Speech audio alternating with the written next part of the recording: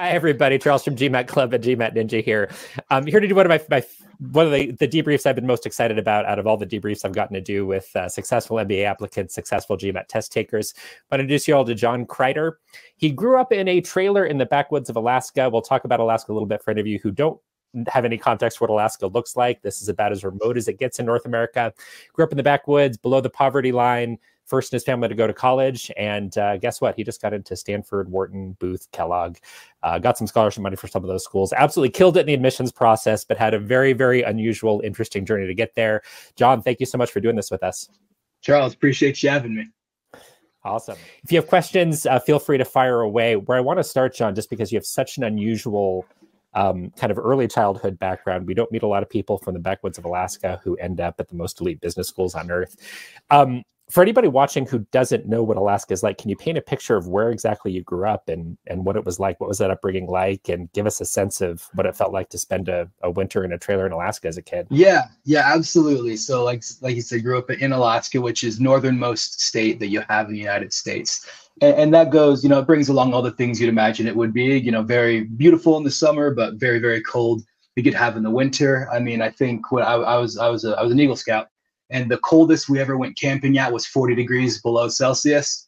And that's not with wind chill factor. And that, in a little snow hut with one of, the best people I know, Doc Anderson, my scoutmaster. So, just a very different kind of place. And, I have to give homage to my parents who did all that they could to provide for us and the kids and to do that. But grew up, with not a lot, comparatively to what, I've ended up, especially seeing my professional career, both in management consulting as well as in private equity. It was a little bit different. So grew up below the poverty line and all the things that go along with that, had free and reduced school lunch and, questions about how long I can make a shirt last, et cetera. Never really believed, coming from a remote place like that I was going to end up at a business school. I didn't really know what a business school was. And hell, I wasn't even necessarily planning on going to an undergrad school. I figured I'd go work in the oil fields, be a welder or something like that. Life took me a little bit different direction. Obviously it was, but that was kind of the idea growing up, right? My father's a disabled veteran, and he kind of pushed him, to go towards trades and stuff. He's very, very handy man, worked on a lot of engines and stuff growing up. So, quite a bit atypical, rougher hands, I think that you'd see at most MBA programs. I love it. So at what point, so nobody else in your family went to college. That's correct. Dad's a disabled veteran, you're living in, kind of outside a really, really small town in this frozen place. The expectation is you go into some sort of trade, work in the oil fields, become a mechanic, something like that. Yeah. When did that change for you? So at some point you ended up doing undergrad eventually. So how did you get there? See, it's a good question. So I was lucky enough to be a smart kid, right? I picked up on reading and stuff like that pretty quick. I think through no fault of, of my own. Just sometimes, you get blessed to have a mind that works. And, in so doing, took a lot of the classes, the biology ones that would be advanced and stuff. And growing up, without a lot of access, if you want to be successful, right, you should be like a doctor or a lawyer or an engineer. And that required going to college, right? So that was kind of the thought where it's like, okay, if I know that I can because all of my peers around me say that I can. And then I alluded to him, but my scoutmaster, Dr. Anderson, was a very big influence in my life. He was a doctor. He was also the local town OBGYN and mayor and Iditarod sled leader and bishop. And it's one of those kind of towns, right? He was the guy who makes flowers and stuff, so kind of took inspiration there and from my family to say you've got pocket aces. You might as well use it. And so I figured, I'll go to college. That's what smart, successful people do. And figured I was going to go be a doctor, right? That was kind of the idea. Awesome. Okay. So that seed was planted fairly young. Your parents were really supportive of education. Very much. You had sort of the guy in your small town who was doctor, scout leader, florist. For those who don't know, OBGYN. OBGYN. John mentioned the Iditarod, which you can Google that. It is a famous, whichever term you want to use, multi-day dog sled race across Alaska. Absolutely epic piece of Alaskan culture. Please look that up. So your local Iditarod sled leader / scoutmaster / OBGYN. // I love it. Yeah. What a great image. Okay, so tell us about sort of where you went to undergrad, how you got there. You went straight to undergrad after high school, or was there something else there for you? No, so I'm a member of the Church of Jesus Christ of Latter-day Saints, or at least I got active in it, missionaries, so worked with people with black tags that come talk to you. That's the one I'm a part of. And they got the hooks in me. For those who don't know, known as the Mormon Church to most people, Yeah. or LDS Church, Church of Jesus Christ of Latter-day Saints. Yep, that's the meeting names. Yeah, and so got into that, and I was a missionary in Colorado for 2 years, and which was a beautiful place. I love Colorado, loved serving the people, was fantastic, and then was lucky enough to be able to get into Brigham Young University, which is a college that is most known for having a very high LDS population. Seemed like a very normal way to do. A lot of my peers and stuff had gone there as well, or had encouraged it, and I didn't know much about what schools were out there. I mean, obviously, you have to live under a rock if you don't know about like Harvard, but also growing up poor, what you hear is there's Harvard or there's UPenn or something, and these are these elite schools, but they're going to cost you $1 million, so you can't go there. And so it didn't even attempt, right? I applied to BYU. My cousin went to Utah State, so I applied there, and I think I applied to a local community college as well. Okay, awesome. What did you study at Brigham Young? Genetics and biotechnology, which has nothing to do with what I do now. It's kind of hilarious. Okay, so then after undergrad, to walk us through your career progression, what did you do after undergrad, and what got you into it? Yeah, so when I was an undergrad, I wanted to be a doctor, right? So genetics and biotech, worked out to do that. But I was halfway through, doing cancer research and stuff, and I just kind of had that moment of like, I can't be I can't be a scientist. I'm too distracted. I can't move chemicals from one place to the other for 3 hours a day. And so like in desperation, I went to the career counselor, and I said like, what can I do? Can't be a scientist, right? What do I do? And luckily, they were a good career counselor, and they asked more, and I wanted to solve big, fat, hairy, juicy problems. I did genetics and biotech to either be a doctor or like plant science, because my grandfather's an Idaho farmer, right? Something, makes sense. And she said, well, if you like to solve big, fat, hairy, juicy problems, you should look into management consulting. And I was like, what on earth is that? I'd never once heard of like, Bain, McKinsey, like BCG, anything Wall Street was like the bad guys, right? That are trying to, to put the thumb on the small man. So I'd never heard of it, but she said, yeah, you can go solve these problems. And I was like, that sounds perfect.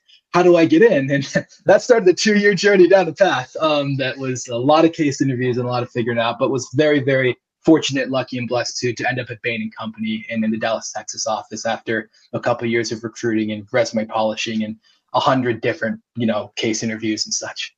Brilliant. And I know that most people watching this are probably in the middle of their MBA journey and are well past sort of that stage of undergrad where they're trying to figure it out. But honestly, man, good on you for kind of figuring out as early as you did in your undergrad. It sounds like kind of by your junior year, you were going, oh, wait a minute, I'm in a major that doesn't lead to a career that makes sense for me. Let me go talk to people, get some advice, figure it out. It sounds like you're really smart about putting in the work.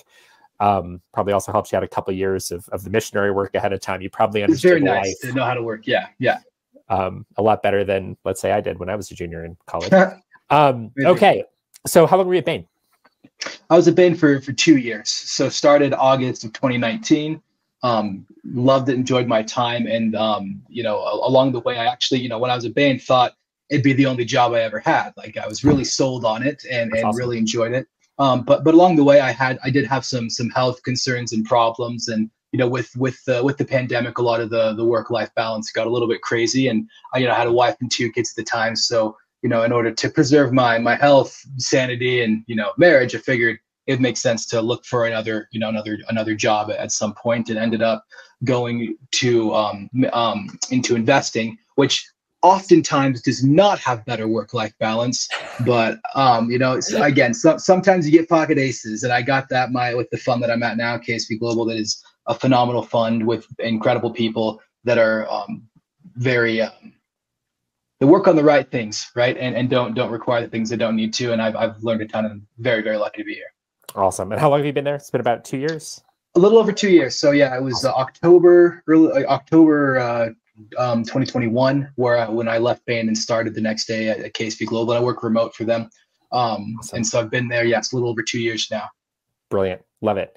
And just a reminder, anybody watching this live, feel free to punch any questions you have for John. Feel free to fire away in the comments, and I'll do my best to answer anything you've got, especially now that we're getting to the MBA part of the journey. Yeah.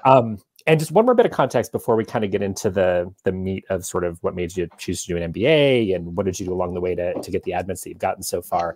Tell us a little bit more about your family life. So you mentioned having kids. How old are your kids, and how's that been sort of balancing sort of this stage of your career with the family? I mean, balance is a hell of a word. I'd say it's more like juggling. There's no static right with this. So I'm a 5-year-old, 3-year-old, and a 1.5-month-old. So just had our first daughter, a little bit ago. And my wife, Madison, we've been married now for 6 or 7 years. She's the most wonderful woman on earth. Balancing it obviously with careers, it's I mean, the advice that I got, earlier on, especially from a lot of the people at Bain that were in similar situations to me, was that, if you front load your career, then you don't have to front load, you don't have to load up the back of your career, right? So a lot of time and effort put in the beginning pays dividends, and I've certainly seen that in the places that I've been able to go and work. So I mean, it's a juggle, but it's a good juggle. It's the best juggle you could have, right? And I'm right there with you. And for what it's worth, my kids are my 2 kids are about the same age as your 2 oldest, 6 and 3. Beautiful. So right there with you with the juggling act. And Madison, props to you, because it sounds like if you're putting up with this guy and all the demands of Bain and career in finance, you're holding up half the sky. So Madison, you're clearly amazing. And now MBA time. So at what point did you start thinking about it, and why? Because it sounds like you landed at a wonderful company. It sounds like post Bain. So what is driving you to do the MBA? What inspired that? Yeah. So, I mean, I first learned again about MBA programs when I was recruiting for Bain. This whole world is very new. And so it had always been in the back of, my mind, because it was one of those things that was kind of a foregone conclusion. Right, you go to consulting, it then sets you up for a top MBA program, whatever that might be. And so it always been back in my mind. The timing was always the question that we had there. And, some of the rationale, right, for it was, on the first hand, like I said, genetics and biotechnology. And though I loved it, there wasn't this foundational, fundamental business education, right? Which you kind of pick up along the way, but the majority of my time at Bain and all of my time at KSV has been remote. So the majority of what I've learned has been, watching over the shoulder, Googling and asking this, and never in a structured way. I've never taken a macroeconomics course. I don't know what that is, right? So I think, something like that would be really good to learn. So that's a bit of the inspiration there, number one. Number two, there obviously is a calculation to be, done that comes with, lost, income and such like that, especially with the family. But one of my good friends, Ben Johnson, who's out at Wharton, we had this conversation earlier on, and he said, look, if you look back in 20 years, you're probably not going to regret, right, going to a program, regardless of the financial impact. If you don't go, you'll always have that tinge of regret. You might as well keep the options open. So there's kind of a bit of that, right? And the third thing is, there's a whole world out there that I just don't know and understand yet. And I know I've got blind spots and weaknesses. I wasn't, raised to know what's out there. And I know that the MBA is a time to understand if I want to do a future career and change and pivot to have that flexibility to do such things. And I think that's very valuable to have. Add the network, of course, on top of that, a network that you can't really get coming from the trailer in Alaska. And, it's this, I don't know, the golden chalice that has all of the stuff you could drink and have your dreams fulfilled, right? Or at least so I assume. So one of the things you just said, John, that I really love for anybody in the application journey right now, it's really fascinating to me that the first thing you said is sort of the passion for learning more. And kind of being immersed in, you didn't say quite these words, but kind of immersed in an environment and a culture where you're around other people who are business minded from different backgrounds, and being there in person with people after, basically, 4+ years of mostly being remote for most of this time. Yeah. That what I find fascinating about that, it seems like a really obvious thing, and I'm sure there are people sitting here going, well, of course that's why you go to business school. But asking that question of, our students and people doing admissions consulting or tutoring with us over the years, I'd say about a quarter of people maybe even mention that in their top 3 reasons. Usually it's about network. Yeah, usually I hear some combination of reasons, a career change, and all of these are totally valid. I am not knocking on any of these at all. But it's a career change. It's, well, I've kind of hit the ceiling at my current job. I don't like my current job anymore. I want out. I think it'd be fun to be in grad school, which is also totally fair and a really good reason. It might be just about resume building primarily and less about sort of the process of learning and being surrounded by a certain bunch of people. And I can go on. Yeah. But usually the learning isn't a top 3 reason for most people we run across. It's in there somewhere. But I think it's fascinating that you bring that up right away. And my wager is that showed up in your applications. Speaking of which, say more about kind of how all that unfolded for you. When did you start applying? When did you start working on the GMAT? Mm-hmm. How did all that go for you? What round did you do? Walk us through all that good stuff. Yeah, certainly. So in terms of the GMAT preparation, luckily when you sign on with Bain Company as an undergrad, they have a reimbursement amount where you could go study the GMAT. So I took it, you kind of cold. I studied for 2 weeks, probably could have done better, and got a 690 after studying for 2 weeks. Wow. And I was like, okay, well, yeah. I mean, I'm very, very lucky to be blessed with some natural inclinations towards test taking. So did that, and then when you're at Bain, they also give you some reimbursement for it. So, I applied to some deferred programs because that's what you're told you're supposed to do. Didn't even get the time of day from anyone. And looking back, there's good reasons why. I just, made one version of my essay and fired it off and said, well, if they want me, they'll take me. They didn't want me. So you're saying sorry to interrupt, John. Yeah. You're saying you applied to the deferred admissions programs like your senior year at BYU? Yes. Okay. Yes, that's correct. And didn't get in anywhere. Didn't get even a look anywhere. And so figured what's the next thing to do is probably work on the GMAT. So in the summer before, starting at Bain, I actually tried the GRE for a bit. Couldn't hack the vocabulary because I didn't know big words such as, meticulous or fastidious. And then, took it again in end of 2019 when there was kind of a winter break between cases, got a 730. So I was like, okay, well, I'm done. There we go. And that ended up not being the case later on. So, I was at Bain and did that and didn't necessarily think, going from Bain to the MBA program was going to be the thing that I necessarily wanted to do. Just because from what I'd heard from a lot of the people at Bain, they're very open about this. There's other career things to look at and explore, and it's a very good launching pad. Bill Wade, one of my mentors there, he's a partner at Bain Dallas. He said that quite frequently. This is a very good launching pad. You use it as such. If you want to launch up in Bain, continue. If you want to launch other places, by all means, right?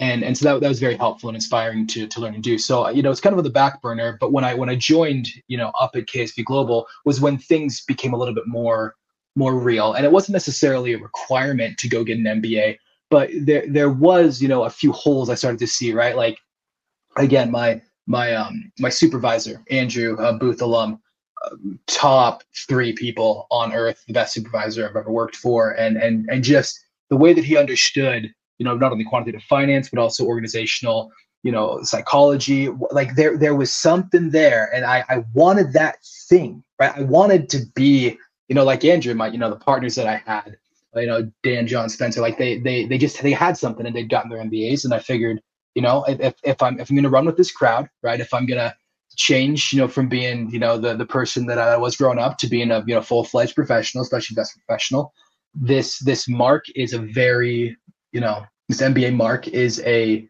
very, it's an easy option, right, to take and to learn these things, especially professionalism. To the day I die, my feedback every time for where I'm going to score low my jobs is like, John needs to be more professional. It's like, yeah, I know. Okay. Like, I get it. I'm a rough stone rolling.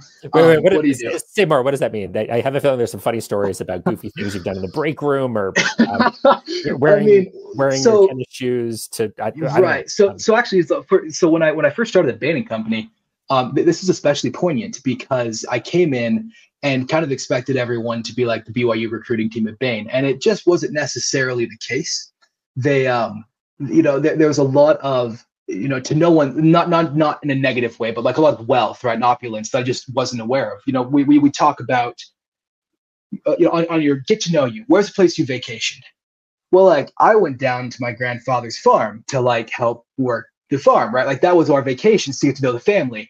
You know, somebody say like the Maldives. It's like, oh, I thought that was like a theme park in like Nebraska. I didn't know it was a country, right? I'm very, you know, not so. So there was this gap, right? And you know, in speaking, you know, these people, especially at Bain, and not knowing how to do this, you know, there was a language I didn't know, and that they didn't know how to speak to me because we're in two different spots, and they're like, yeah, you can book the flight that's $100 more if it's a better timetable. I'm like, well, that seems dumb, $100 more. I mean, in my Kellogg essay, especially, I wrote about this. You know, my first, you know, my first sit down meal, like a fancy steak house, right? Not like a place with there's peanuts on the floor, but like a really fancy one. You know, when we sat down and I look at the menu and it's like, oh, like, you know, my drink, the appetizers, and the steak inside I'm going to get is like as much as my family now spends on in a week for food. And that it's just weird cognitive dissonance. It's just hard to get around. And so what I did at Bain, I mean, because I'm a bull in a china shop, is I started to cause problems, and I made an affinity group that was for people like me. We called it One Gen. I think it's now called First at Bain. It's had a few different names, but started out of the office to just get people like me to say, hey, is anyone else feeling this? Because I'm really uncomfortable right now, and I don't know what to do. And there was, it's a very silent, you know, identity, I guess, is the most, you know, common way to say it now. Silent identity to have that, and you know, building on that at Bain was I think one, a really good thing for me professionally, and two, you know, gave me a family, right, where we could go and have our Friday lunches and just talk about what's happened, you know, that week, and how we're getting through it. Anything from how do I progress in my career to what brand of shirt can I get, because these are $200, and like, holy cow, that's ridiculous, right? That's amazing. I love it. Okay, so so you had your eye on the MBA early on, as you're going, okay, there is a thing, there's an expertise, even cultural communication for that matter. Yeah. That you're like, hey, to really thrive in this type of environment, this type of workplace, there's a whole lot of things I need to be immersed in, become more comfortable with. It was on your radar screen really early, which is amazing. Yes. Without losing kind of that part of your own identity and history as somebody who, you know, first generation going to college, where you're kind of have your support group around that, which I think is amazing. And you're already kind of going, okay, how do we get to the MBA? 690 GMAT, senior year of college, 730, kind of halfway or partway into your first year at Bain. Yep. And then that wasn't the end of it, because that was 2019. So what happened from there? So I was, when I'd done at Bain as a KSV, I, you know, had done well and had some quick, you know, very good wins with some portfolio companies, investments we made, and was feeling, you know, like it's about the time, right? I've got enough arrows in my cap, or feathers in my cap, arrows, whatever the word is there. I have the accolades such that I could consider these programs, and had gotten the advice, especially at, you know, a lot at Bain. There is kind of this idea and culture that you should shoot for the stars first, whatever those stars are, and then go somewhere else if the stars don't work out, which I do have a bit of a problem with now that I'm on the other side, but that's for another time. And so, you know, when I'm at KSB, I said, I'm going to apply to Harvard and Stanford and do that first. That's what everyone says they ought to do. And I, you know, with my 730 charged in and wrote, you know, the essays and stuff. And luckily one of the partners at my fund was very helpful in doing so, and secured an interview at HBS. Awesome. And nothing at Stanford for this. This was not this year, but like last year's round one. And got rejected after the interview from Harvard Business School, which is kind of a blow. It's like, okay, well, that sucks. I guess, you know, what do you do? And had, you know, some you know, kind of, you know, imposter feeling there again, where it's like, okay, they found out, like, I don't belong. Like, it's clear I don't belong. But then, you know, went through a lot of, you know, some Stoic philosophy of like, well, does the world actually matter? What does their opinion do? Like, you know, who are you, and how does that actually work? And, you know, I decided I was going to try again and not necessarily apply for the other schools. Again, this was kind of, I think, along the, incorrect ideology of like shoot for the stars only. And then also I got the news in like December. Round two is coming up in January. I didn't feel confident that I could like sprint and get, you know, an application that's worthy of putting in at, you know, something such as Kellogg or Wharton. So John, so just to clarify, so your rejections from HBS and Stanford come in December 2022. That is correct. Yes. And then you have a matter of weeks or maybe even a few days before you could submit, you know, if you want to apply to Wharton, Booth, Kellogg, MIT, Columbia, wherever else. You could, in theory, have done it after those rejections came in, but you only had a week or two, and it's over the holidays, and you have little kids that get excited. And So, I obviously like a bit depressed, like, dang, I had a shot. I'm not good enough, right? yeah. That thought of like, you're not good enough to do this, like, stop trying, very prevalent, right? And worked on that, for a while. I mean, I think that I'll obviously, like, I do believe I got good mental health, but like, it gnaws at you, right? Because like, I was sitting there, I was at Harvard. I sat down, we had an interview. I thought it went well. We laughed, which is uncommon for Harvard. I was like, I got this. I cinched it. My friends are there. As I walked out of the Spangler building, Shaq gives me a hug. Like, it's like, okay, it worked, right? My buddy Shaq Walker, he just graduated there. So like, I was like, okay, like, nailed it. And no, didn't nail it. So kind of sad. But sorry to interrupt again, John. Counterpoint please. here. The fact that you came close, like if obviously this isn't the end of the story anyway, but the fact that you came that close, you got an interview at Harvard, the interview went well. I think everybody here is aware of how freaking unbelievably hard it is to get into HBS. The fact that you came close is so impressive. That I know that's not how you think in the moment. Rejection's rejection, right? Hard, and especially when you're coming from a place like Bain or anywhere kind of an elite, finance consulting, you're surrounded by people who went to schools like that. It feels like a failure, and I don't want to minimize that feeling. Right. But I also, anybody watching, there's an upside. Yeah, is going to have these moments where it's like, oh, I got interviewed and didn't get in. It happens to so many people, and it's like, dude, you came really close to getting into HBS. That's incredible. So for what it's worth, right, that by itself is an achievement, and I realize there's more to come. Okay, so you decided screw round 2 this year in 2022. I'm going to regroup, kind of think about, learn from this experience, move on. Yep. So that brings us into the current cycle, 2023. You start gearing up for round 1. So talk to us about that process. And so kind of early that year, I said, okay, now I know I didn't get in. Fair. Why is that? And tried to be very introspective, went through essays, went through all the bits and pieces, and came up with a few parts. Like, number 1, like, easiest quantifiable, GMAT. If you look at Harvard's median, I think it's now 740, and GSB's at the time was a 740 at 730. And like, not for nothing, but like straight white Christian conservative, ex-consulting, private equity bro, male, like that's a talent pool that will typically score above median, or so I've been told. I don't know for sure. So, if you stack me against my peers, I'm not top percentile. So, okay, it's something I could do there. Number 1. Number 2, I think recommenders. I mean, I worked for one of the most wonderful men on earth, Nathan Rogg at Bain Company. And he wrote one of my letters of recommendation, but I wasn't like the top best guy at Bain, solid midline performer. Right. So, okay, like it's going to be hard to write. Like Nathan is not going to lie. He's not going to say John's the best AC I've ever seen. Like, never.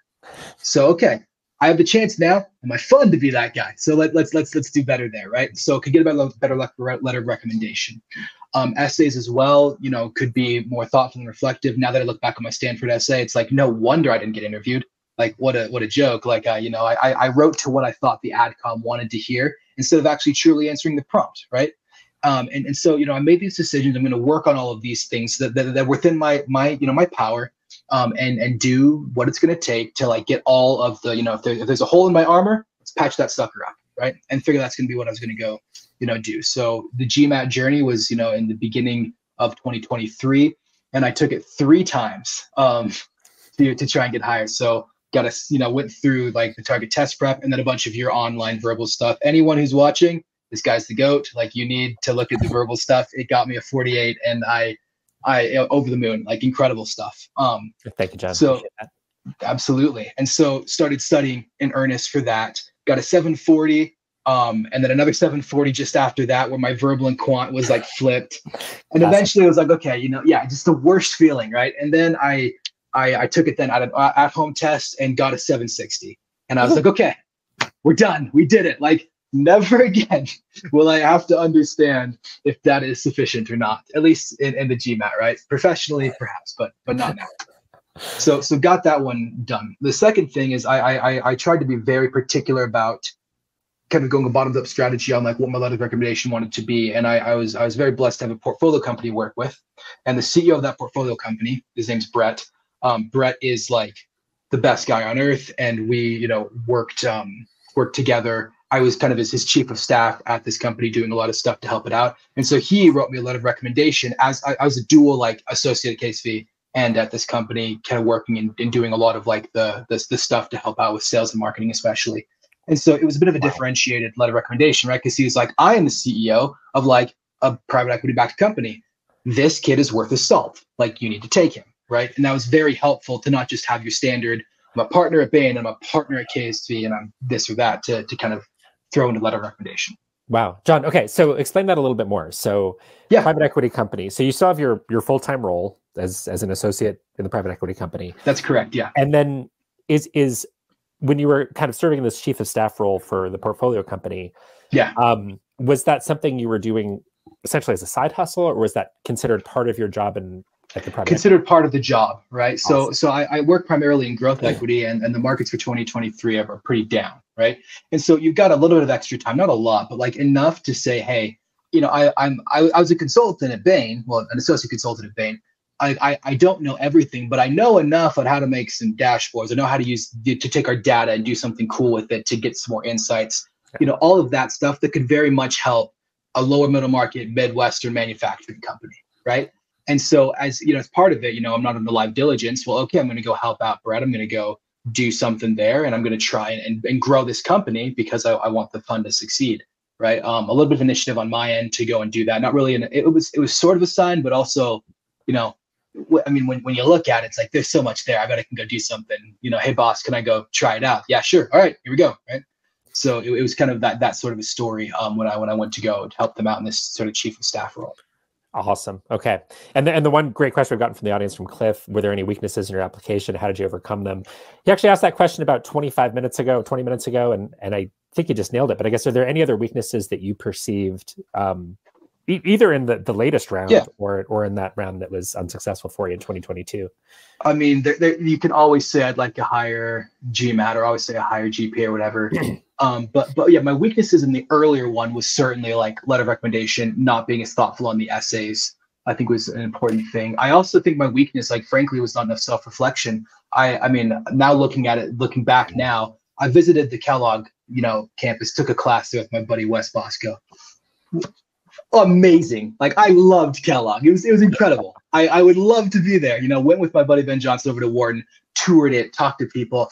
Oh my gosh, can you imagine going? It's incredible. It's an incredible school. So I think I was blinded by top-down thinking that I did not validate going bottoms up. Right? I didn't sit down and say, what do I want to do and where do I want to end up and who's going to get me there?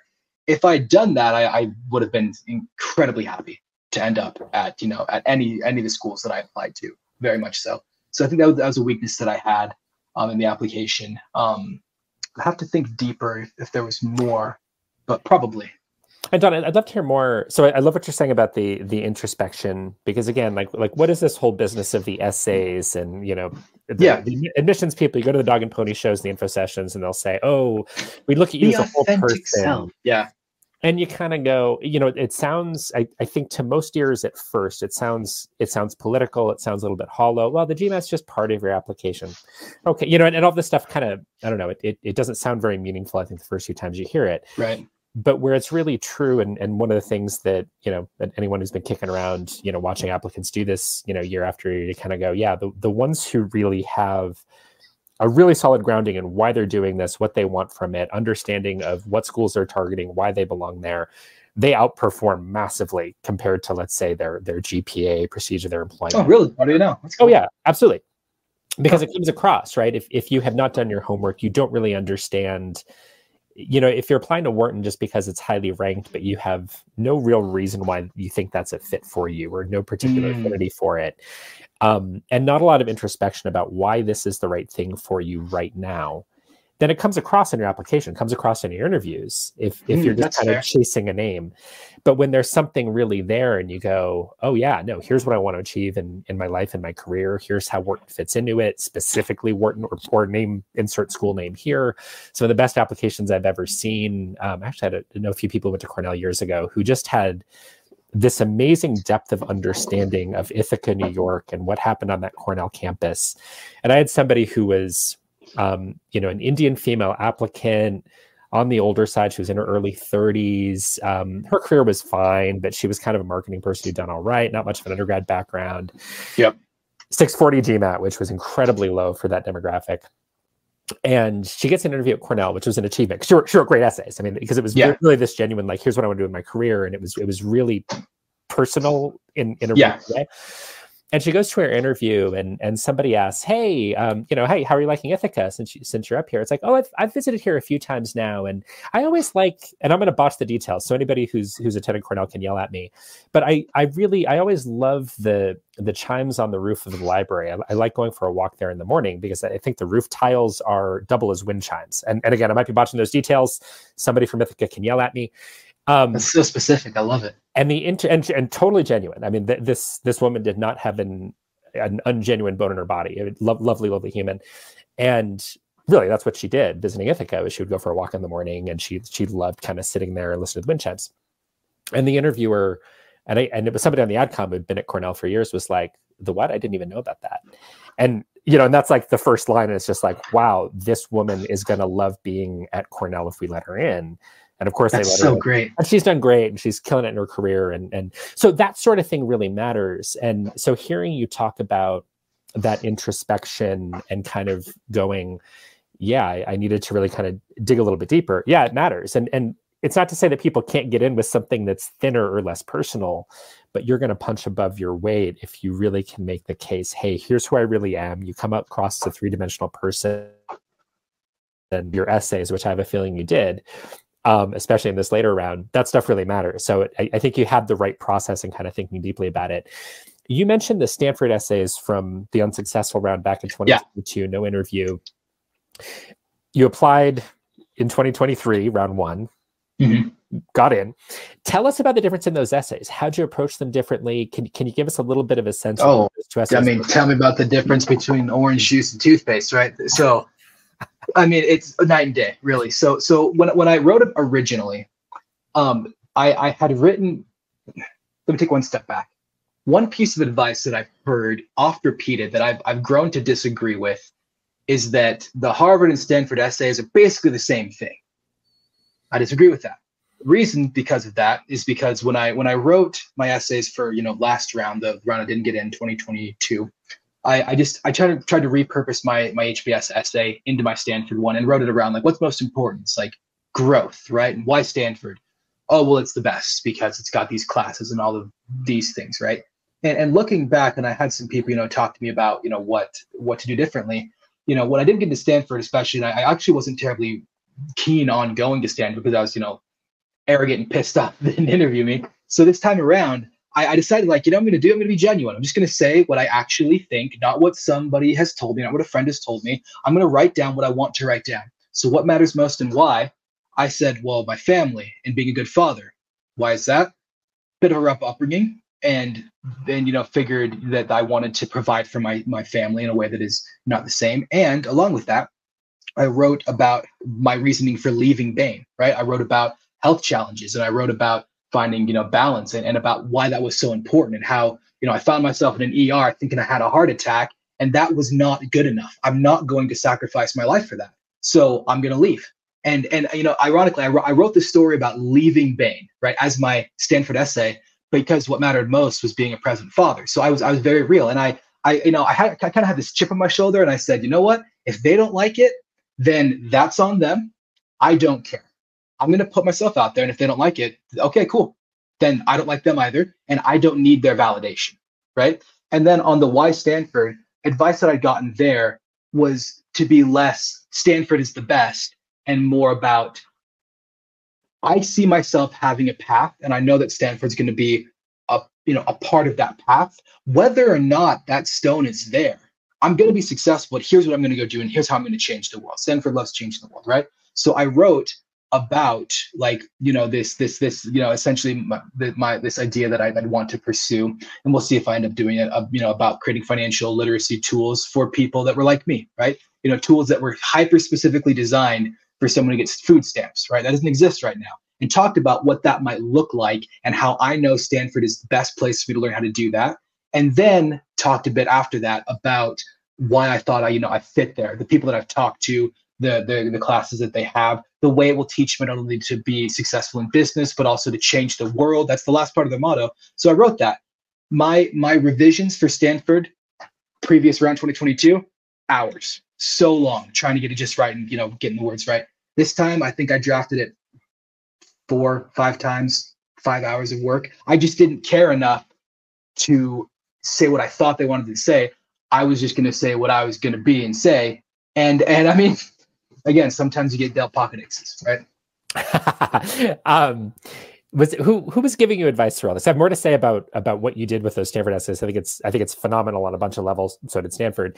Were you working with a consultant? Were there No. some of the people you worked with helping out? So no consultants to do. I mean, having 3 kids is enough drain on the wallet. So didn't have that the budget. I did have various friends, right, that were at each of the schools or alumni of those schools. I mean, very luckily, the CEO of the company that I worked for, chief of staff, well, he had a very close friend who had gone to the GSB, and he connected me, and they said, "Hey, I'll look over your stuff." It wasn't terribly in depth, but like enough to get nuggets of advice that would work, right? And with the advice I'd gotten previously, like it was the same thing, had come from a few HBS and GSB students, and I mean, I'll admit that they punch above their weight. They're incredible people, and will be much more successful in their careers than I would hope to be. So it took I don't think they're necessarily wrong, but it didn't work for me, right? And ironically, this time around, I did a similar-ish thing for applying to HBS and didn't even get interviewed for HBS this round 1, right? So it's like it's just, and you flip the coin a bit. Didn't happen, but the best part was like the journey along the way about the introspections, like that was okay. Because at the end of the day, if I look into myself, like, am I really going to be the kind of guy who's going to thrive in the case method environment? Perhaps, but I don't have any evidence of that, and I don't know if I read terribly well for long periods of time, right? I get distracted, and that's actually why I really like Wharton, experiential, hands-on, that first class, right, that they would have on on being an effective manager and the simulation. Like I get that, right? And so it wasn't any hair off my back this time around because I knew what I was looking for, right? I was very bottoms up. And if it didn't happen, okay, cool. It works for me, right? John, this is amazing because what you're describing here, and I don't think we have all that many admissions committee people who watch this kind of thing, but if they are, and we'll probably send it out to a few people that have connections to GMAT Club and say, hey, please watch this, because what I'm hearing is the admissions process gone right for everybody. And what I mean by that is, so everything we were saying earlier about when you're truly authentic, and I know when you hear from the admissions committee, it just sounds like blah, blah, gosh. Blah. It's yeah. It sounds so thin, and that's not a shot at admissions committees because they mean it, but it sounds like nothing to applicants' ears. Understandably, like what does that really mean? It's like, well, I see all these people who have these careers in this, and this, and job applications are. Is it the right thing to be authentic, or do you need to say what the hiring manager wants to hear? Boy, that becomes a gray area. I think to a large degree, right. You need to say what they want to hear. That's how the world works a lot of the time. And so it's cognitive dissonance when somebody says, oh, be authentic. Yeah, but I'm trying to show that I'm awesome enough to be at this amazing MBA program. And that feels like a very different exercise than being authentic. But again, they really mean it. And they are looking for fit. They're not just looking for, hey, we're going to get the most elite people to fill our class and that's it. They're saying, yeah, you need to be somebody who's going to achieve really well, in the business world post-MBA in this program as well, obviously. Mm-hmm. But we want to make sure that this is somebody who is going to be happy here and have it be a fit. And it sounds like in kind of saying, hey, here's who I am. Here's what motivates me. I'm a family guy. I've had some health scares. I'm looking for balance. There's ways in which I want to change the world, but I also have had a whole set of life experiences here. And, for whatever reason, Harvard looked at that and said, yeah, that doesn't fit here right now. Cool. Fair, great. They might have done you a favor because you might not have loved it. Man, if I had gone to Harvard and Stanford and I had to decide between them, I would be crippled with decision fatigue. I wouldn't know what to do. No, I mean, because the star power, it's just so bright, right? Like it's just. And Stanford said, no, you fit with who and what we want to be. And so this is the process, I think, working really well, partly because you took the task of saying, I'm going to be truly authentic, answer these questions for real. Sounds like you had awesome advice from people and you didn't have to pay for it, which is amazing and wonderful. Yeah. And anybody out there watching this, there's great admissions consultants out there. I know tons of them that I think are magnificent at a bunch of different companies. And not everybody needs to spend that kind of money. And I think you're a great case of it, John. And I think spending all that time introspecting and being around a lot of smart people and asking for their advice, I think you nailed this process. And it is really cool to hear you tell the story this way, because you absolutely nailed the process. Obviously, the outcomes worked out too, but it's really cool and really refreshing, because I think you dug deep in ways that I think are incredibly refreshing and incredibly cool. I appreciate that. What I think we've danced around, haven't said exactly. Just walk us through the admissions decisions. I know we've kind of echoed a few of them, but Harvard rejected, Stanford admitted. Take us through the rest of them real quick, and then we can talk about where you are now in the decision process. Love it. Yeah. So I admitted to Chicago Booth as well. They were kind enough to offer me $100,000 scholarship, which was incredibly humbling, I guess. I don't expect such things, right? Kellogg as well. I was lucky to get into Kellogg, and they placed me into their advanced private equity experience class as well, and they offered an $80,000 scholarship as well. Which again, I mean, moved to tears, right? It's like little kid like me. I don't know it's still deserving, but apparently I think it is, right? Got into the Wharton school as well, and enjoyed time there. Nothing with scholarship, but that's like, okay, cool. Like that's fine to be able to, walk the Huntsman is going to be, worth it alone. And I actually got waitlisted at Duke, ironically. So a couple of people I've worked with, my partner, my fund, and other people, they'd gone to Duke and loved it. And they talked about fit, and I thought, I could probably fit here. Like it sounds awesome. Got waitlisted. So what do you do? That's fine. I'm not gonna, again, be upset with it. But that's where it all ended up with this year. And so what are you thinking now? Have you made the decision yet? Or are you still thinking through it? It's funny to say, as of literally yesterday. And again, I'm a very religious man. So after a lot of introspection and prayer, my wife and I felt very good, and we'll be attending Stanford. Awesome. And going there. Coming up in September of next year. Awesome. I love it. Congratulations. Thank you. All right, John. I think that's probably a pretty good ending place. Anything else that so for people watching, for anyone who's stuck with us through, 45 plus minutes, thank you so much for sticking with us. Any advice for applicants? I think most people who are going to watch this whole thing are going, ooh, how do I do what John did?